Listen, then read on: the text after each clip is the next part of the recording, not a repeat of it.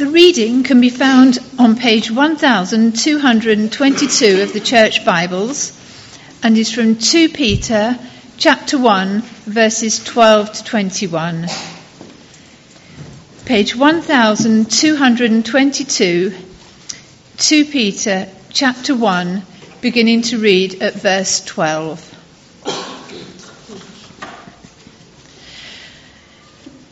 So I will always remind you of these things, even though you know them and are firmly established in the truth you now have. I think it is right to refresh your memory as long as I live in the tent of this body, because I know that I will soon put it aside, as our Lord Jesus Christ has made clear to me. And I will make every effort to see that after my departure, you will always be able to remember these things. We did not follow cleverly invented stories when we told you about the power and coming of our Lord Jesus Christ, but we were eyewitnesses of his majesty. For he received honour and glory from God the Father when the voice came to him from the majestic glory, saying, "This is my Son whom I love. With him I am well pleased." We ourselves heard this voice that came from heaven when we were with him on the sacred mountain. And we have the word of the prophets made more certain, and you will do well to pay attention to it as to a light shining in a dark place, until the day dawns and the morning star rises in your hearts.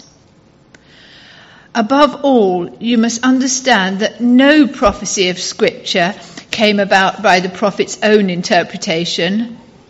For prophecy never had its origin in the will of man, but men spoke from God as they were carried along by the Holy Spirit.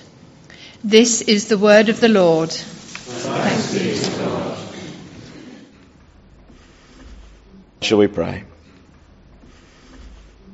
Lord God, your word is a lamp to our feet and a light for our path. And so now we pray, as we have just sung, that you would open our eyes, that we may behold wonderful things in your law. Speak to us now of your Son, who is the light of the world, that we may walk in his light and follow and know him always. For in his name we pray. Amen.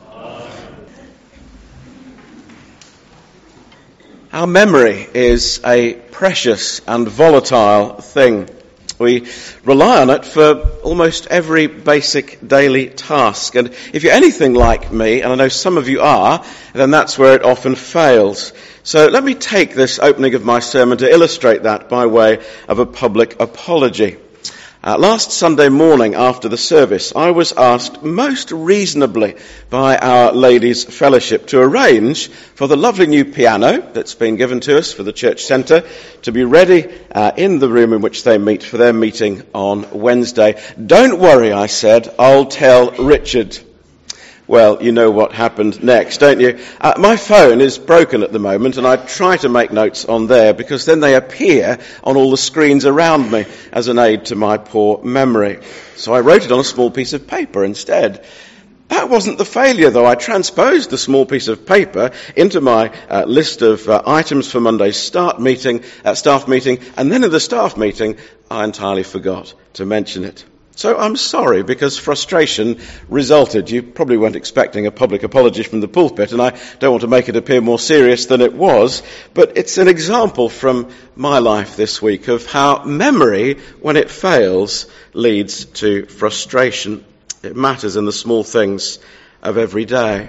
We need our memories in order to maintain good relationships with one another, to navigate around the daily responsibilities that we all have. When our memories fail us, well, then we begin to fall short in those ways. Rather more profoundly, some of you have experienced the awful heartbreak of a loved one whose body is outliving their mind. You've known what it is for Alzheimer's or some other equally dreadful condition to rob your dearest one of their most precious memories. even of who you are to them or who they are themselves. It's an absolute heartbreak. Those of us who've seen it will never forget it because it writes itself deeply on our hearts. The loss of that core memory of another shows us, even more than our fingerprints, how much those deep memories shape our very identity. Just yesterday there was a story in the news of a man, and in fact it was a few months ago, it was referred to from another story, a man in Canada who at the age of 21 had fallen and hit his head when he was out, and when he came to, he'd forgotten who he was. And it was 30 years later that his memories began to return. He remembered his surname, and they were able to make the connection between him as a 50-year-old and the 21-year-old who'd gone missing all those years before.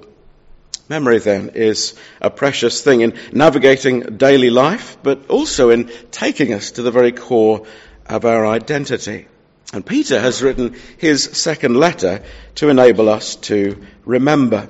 That's perhaps clearest in this whole letter in the first paragraph of our passage today. Remember these things, he says, in verses 12 to 15. If you've closed the Bible, do open it again. You'll find the Bible reading that Jacqueline brought for us on page 1222. Well, remember what things? This is not the first part of his letter, so that's a good question to ask. There would be an irony, wouldn't there, if you couldn't remember last week's sermon when he says, now remember these things. If that is you, then take heart. I often don't remember my own sermons a week later either, so I really can't expect any more from you. But to make a serious point on that, if you weren't here, or you can't remember, or you know you were distracted and weren't really listening, then we live in an age when we have wondrous technology that enables us to listen again. Download it on the computer or onto a working mobile phone. Listen to it while you're ironing or while you're commuting, in my case, while you're on the running machine at the gym. But just in case you've forgotten or you weren't here, then very quickly, let's see what Peter is wanting us to remember. Look back to verse 2 of this opening chapter. Grace and peace be yours in abundance through the knowledge of God and of Jesus our Lord. His divine power has given us everything we need for life and godliness through our knowledge of him who called us by his own glory and goodness. Remember the gospel is what Peter is saying. God has revealed himself to us in Jesus Christ, and he's done it even though we were ignorant of God, culpably ignorant of him. We turned away to our own sin and our own desires. And he comes to us in Christ full of grace and full of glory, that he might give us life and peace, eternal life, everlasting peace, as we trust in him. And you may remember Peter speaks of those to whom he's writing, and that includes us, of having a faith as precious as his, one of the apostles of Jesus himself, if we just trust in God's grace and glory revealed to us in Jesus. If we put our lives in his hands in that step of faith, then we have a precious faith that brings us into God's kingdom. And it will be, if it's a faith that is genuine, a faith that begins to produce the fruit of love. That's why verse 5 from last week, make every effort to add to your faith goodness, and so on. And to faith in the end comes love. Or verse 10, be eager to make your calling and election sure. So if you're new to us this morning, if you don't remember last week, this is the gospel. In our ignorance and sin, God has come to us in glory and grace in Jesus. And he calls us to put our trust in Jesus Christ. And on that basis alone, he gives us everything we need for everlasting life and for a transformation of our lives now, that we may begin to live differently in a godly way. And he provides all we need that we might begin to love others in his name. That's who we are in Jesus Christ. And we need to remember that. It is our core identity. If we forget it, then we'll experience a kind of spiritual Alzheimer's. The body will function, daily tasks will be undertaken, life in the body will go on, but our core identity as a new creature in Jesus Christ will begin to fade away and no longer be that central definition of who we are. And friends, all of us have poor memories. Not all of us forget everything in the way that I sometimes frustrate you, but all of us spiritually are prone to forget. That's why we need to keep meeting together. That's why we need to keep reading God's Word and praying every day of our lives. And it's not just that core identity, it's our daily lives as well, that moment by moment reminder of how we are to live because of who we are in Jesus Christ. This gospel brought consciously to mind, moment by moment as we live out our everyday lives, will prompt us to live in a way that shows our faith in action, a faith that lives itself out in love. This gospel is both core identity and post-it reminder stuck over every activity, every thought, every word of our daily lives. Remember. Peter says it 3 times. It's so important. Verse 12, I will always remind you. Verse 13, I think it is right to refresh your memory. Verse 15, I will make every effort to see that you will always be able to remember these things. 3 times, he says, you need to remember. You ever need to be reminded of anything in daily life more than once? Well, men, perhaps if I was to ask your wives that question, they might give a different answer. We all need constant reminders, even to put out the bins.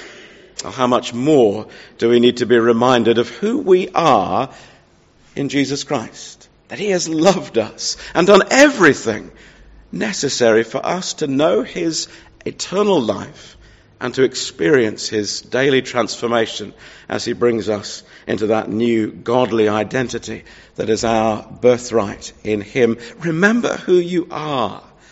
And when you forget, which you will many times every day, then remember again who you are in him and what he's calling and enabling of you in your life for him. And how can we be reminded or refreshed like this? Well, it's not complicated. Peter writes a letter to enable it to happen, a letter that we might read and that purpose then be fulfilled. So when we meet together regularly with our fellow believers, when we carve out time to spend with the Lord and his word every day, well, then we will be remembering who we are and what we're called to be. And if we're not doing that, then we're likely to increasingly forget.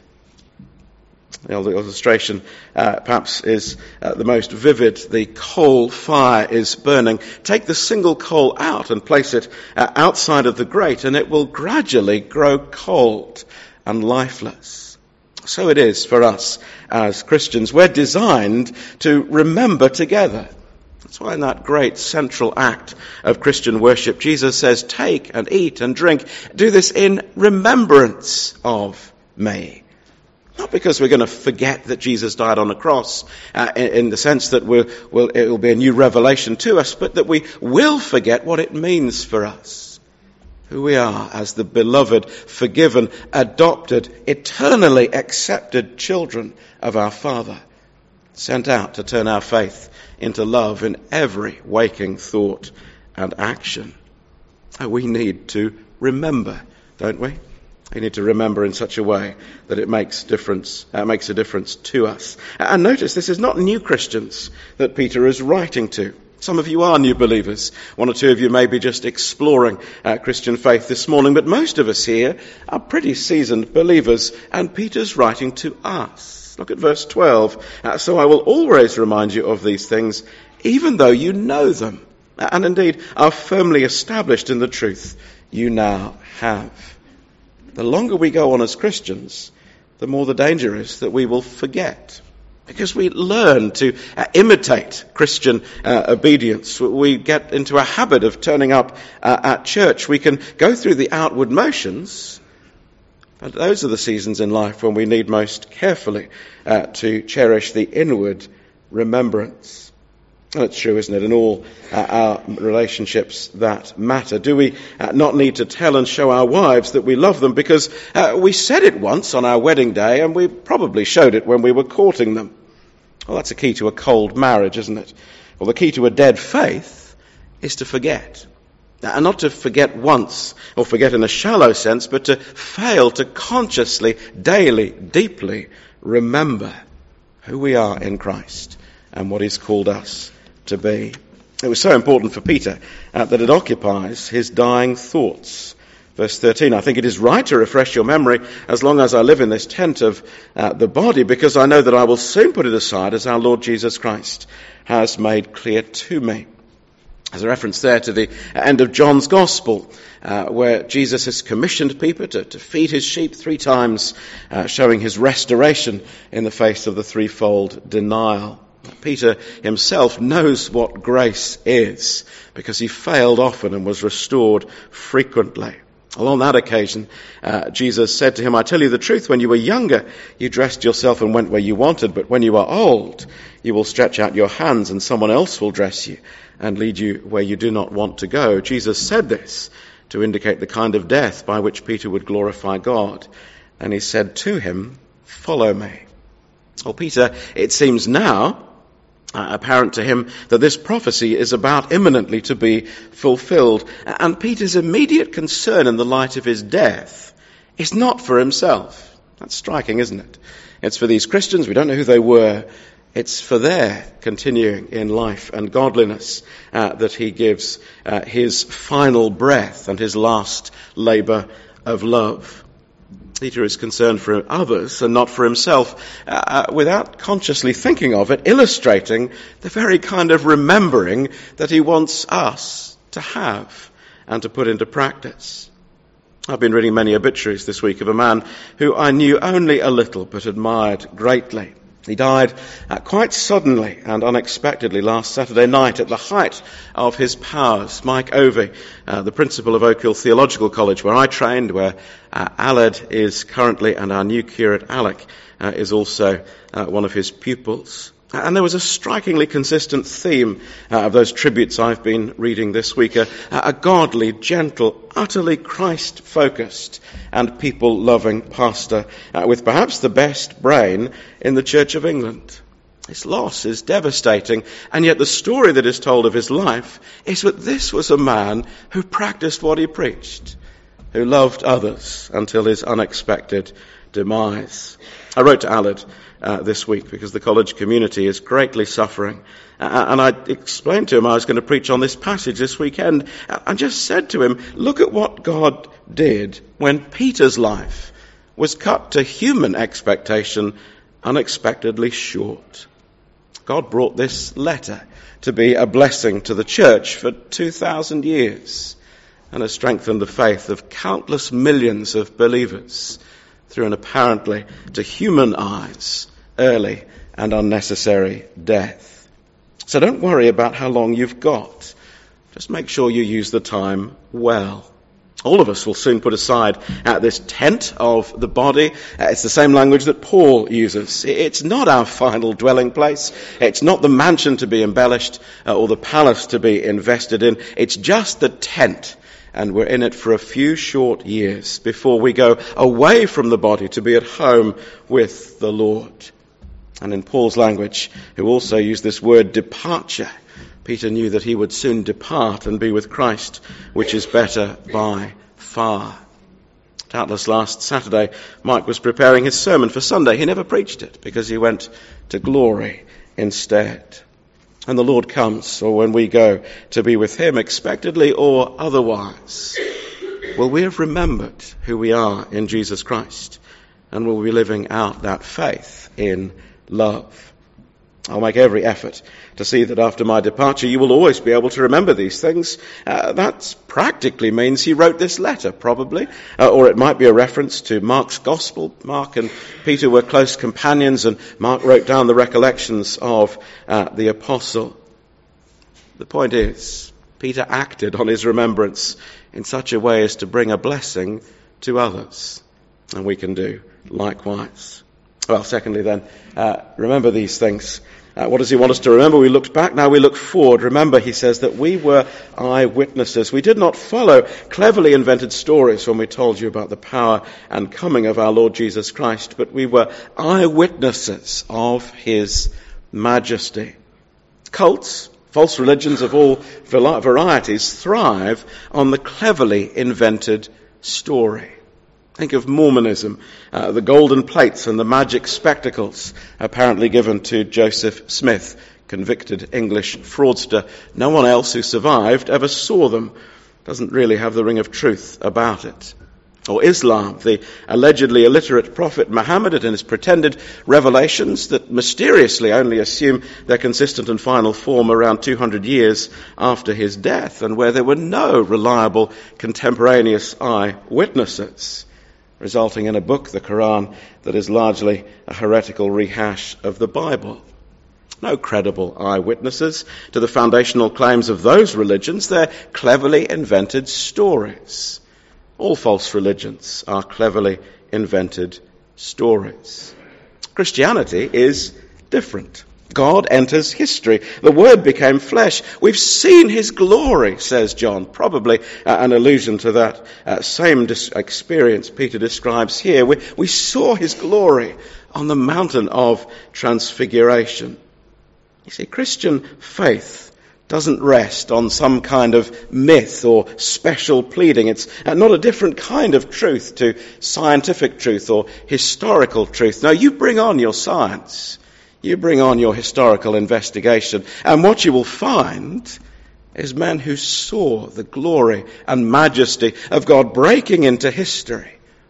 This one incident, just one of those many teachings and miracles, and the greatest of all, that this man rose from the dead and hundreds of people saw it. It actually happened. It's true truth. And our faith doesn't rest on cleverly invented stories. No, it rests on the eyewitness accounts of those who saw His majesty when He came. And yet there are so many who will attack that. We'll think more about this over the next couple of weeks in the central chapter of 2 Peter, but let me illustrate it just with one. One of the greatest heretics of the 20th century was a famous theologian called Rudolf Bultmann. His life's work was to engage in what he called demythologizing the New Testament. His very starting point was that the New Testament was a cleverly invented story, from which if you tried really hard, you might extract a kernel of historical truth. But it's basically unreliable, and we know that dead men don't rise. So perhaps we'll find that this character, a very human Jesus, really existed, or maybe we won't. He was lauded as a teacher in the church, and yet the Apostle Peter would have had nothing to do with him. No, says Peter, we were eyewitnesses. We saw, and therefore your faith rests secure on God's actual appearance in Jesus Christ and the finished work on the cross. And he gives us one illustration of his eyewitness account, the transfiguration. Perhaps he chose it because he saw the Lord in the form in which he would not appear again until his return. His majesty was not apparent in his crucifixion. He was just a man nailed to a cross. His majesty was not apparent in his resurrection in the sense that his body was obviously aflame or anything like that. It wasn't apparent even in his ascension. He just rose up before their eyes as the clouds enveloped him. And at his return, then we shall see him in the way that Peter saw him on the Mount of Transfiguration. And his emphasis throughout this book, because it's so often one of the first things that false teachers who claim to be Christians will deny, is that Jesus Christ is returning in glory and majesty at the end of the age, personally and visibly.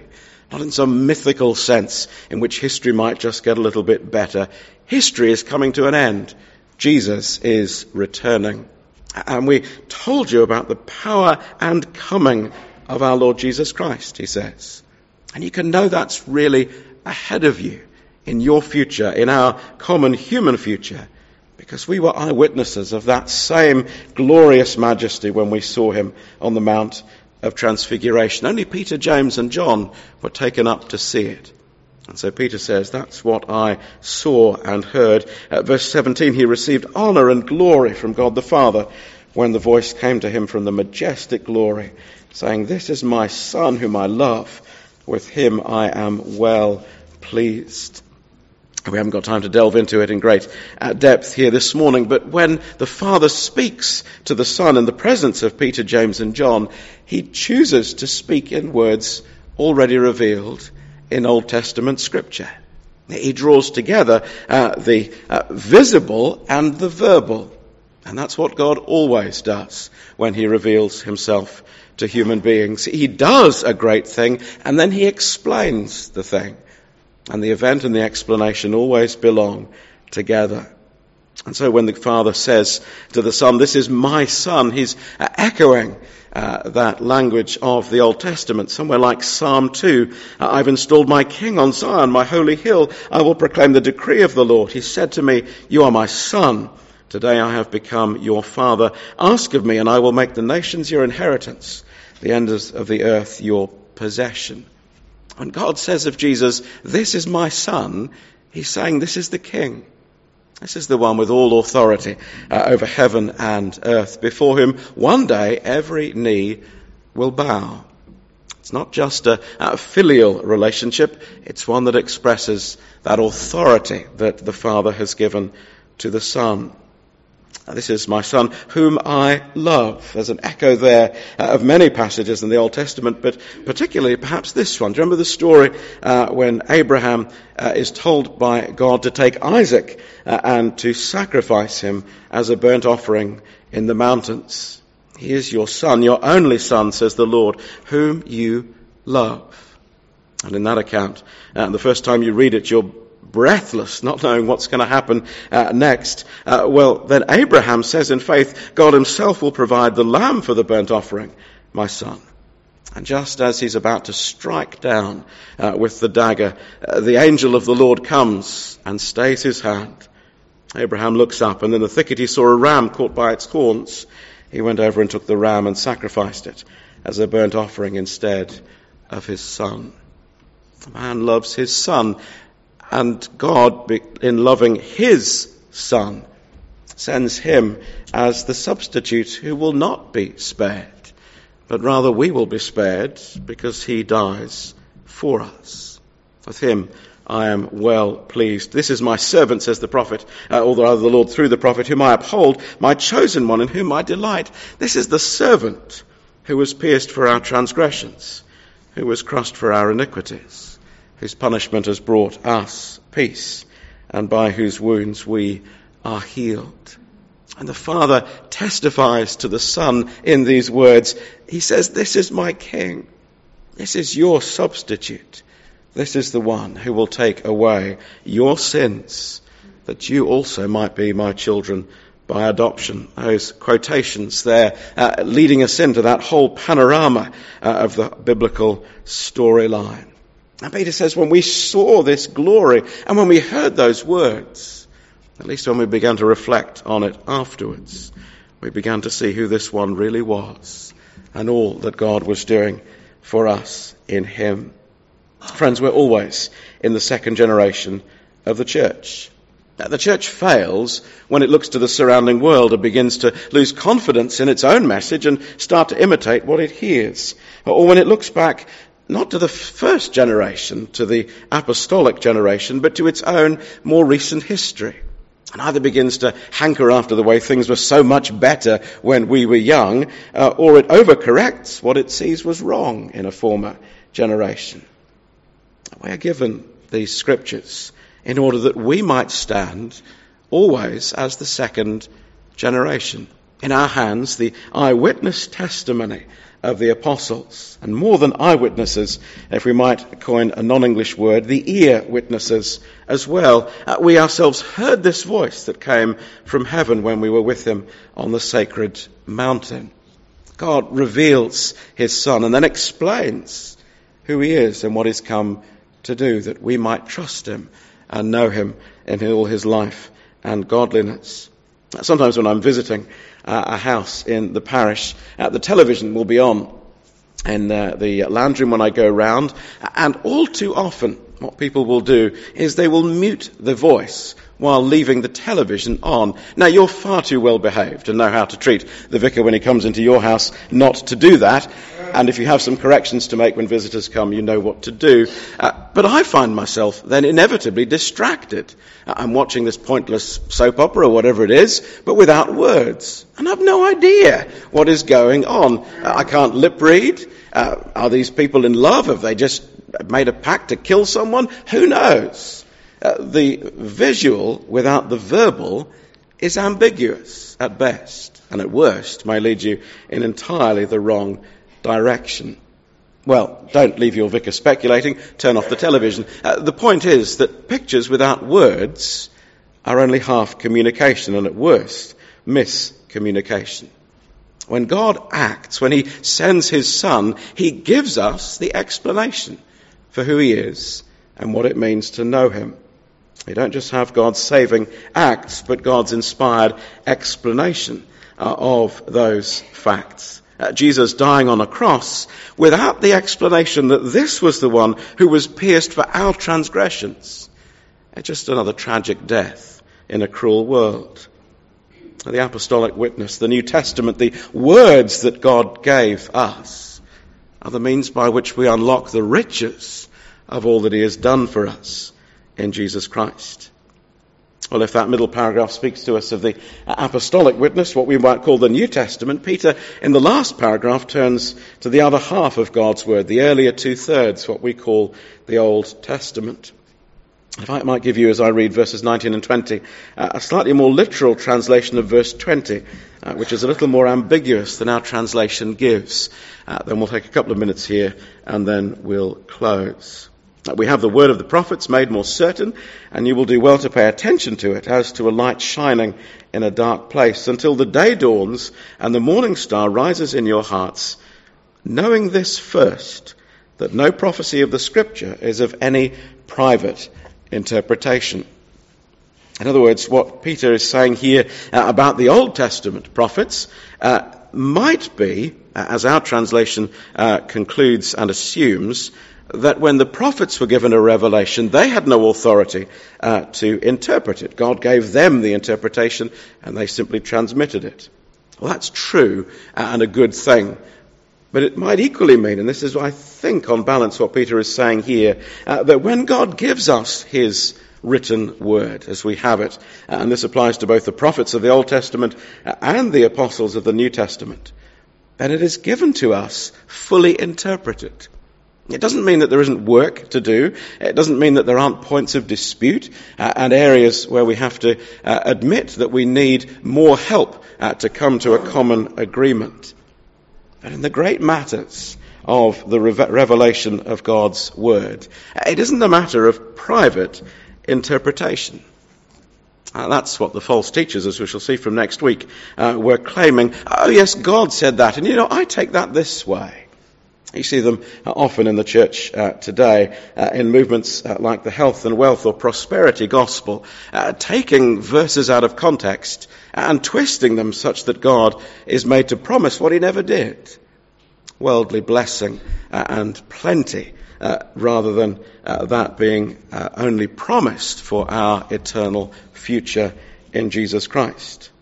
Or more commonly, as we've seen in the liberal interpreters of the 20th century, oh yes, Jesus spoke of his second coming, but we interpret that as the church having a profound social impact over the centuries of its existence. Of course he's not coming back. He didn't really mean that when we interpret it according to our agendas and our lights. Now what Peter is saying to us is that the meaning is in the text, not the reader and not the preacher. And my job is to take out of this what is here, not what I wish to find in it. And when we read the word every day ourselves, that must be our desire. Lord, speak to me here, even and perhaps especially when it's hard for me to hear it. Because frankly, your word shows me I'm wrong. Or your word shows me that I'm making some poor choices in my life. If all we do when we come to the Scriptures is look for those affirmations of our present lifestyle, well, then we will have failed to listen clearly to Peter. No prophecy of Scripture is a matter of private interpretation. It doesn't mean, as I say, the meaning isn't sometimes something we have to work at. And we certainly need the Lord's help in. It isn't something that we bring to and impose upon that which God has spoken to us. And only when we hear God's word as it really is will it speak its wonderful message of hope, the light that shines in the darkness of our despair and sin and unbelief, promising a day dawning, an outward appearing, visible to all, of the manifestation of Jesus Christ, that will finally unite our inward experience of trusting him now, that morning star rising in our hearts, as it were, to meet Christ when he returns visibly at the end of time. And then our inward faith and our outward experience will no longer have any dissonance between them. God's word makes us ready to meet Christ. God's word, as we receive it and let it speak to us, convicting us, compelling us, well, then it makes us look ahead and yearn for that day that will dawn, and to trust in Christ in all his life and godliness, to be the star in our hearts today. Our prophecy never had its origin in the will of man. I haven't time to dwell on this, but men spoke from God as they were carried along by the Holy Spirit. When we read the Bible, do we say Peter says or God says? Yes, we do. Both, always. Because Peter wrote this letter, and God wrote this letter, because he was carried along by the Holy Spirit as he brought it to us. So let me close with some words of John Wesley, twice in 2 weeks. I want to know one thing, a way to heaven, he said. God himself has condescended to teach the way. For this very end he came from heaven. He has written it down in a book. Oh, give me that book at any price. Give me the book of God. I have it. Here is knowledge enough for me. Let me be a man of one book. Friends, remember who you are in Jesus Christ and what he's called you to be. Look to the apostolic eyewitness testimony and know that your faith rests secure. And do it all as you come to be people of one book, most surely written by the Holy Spirit of God. Let's pray. Lord God, you said through one of your prophets, this is the one I esteem, who is humble and contrite in spirit and trembles at my word. Please would you make us humble, not falsely humble in a way that says we know nothing, but truly humbled by your word. And so receiving you as our Lord, listening to it as a sure word in a dark place. Make us contrite, for we know that like those people of old, we often hear your word and then forget it or disobey it. Please grant us true repentance and your Holy Spirit, that we may long for that day when the dawn will come. That we may trust now that Christ is in our hearts by faith. We may know him who is true. These things we ask for his name's sake. Amen.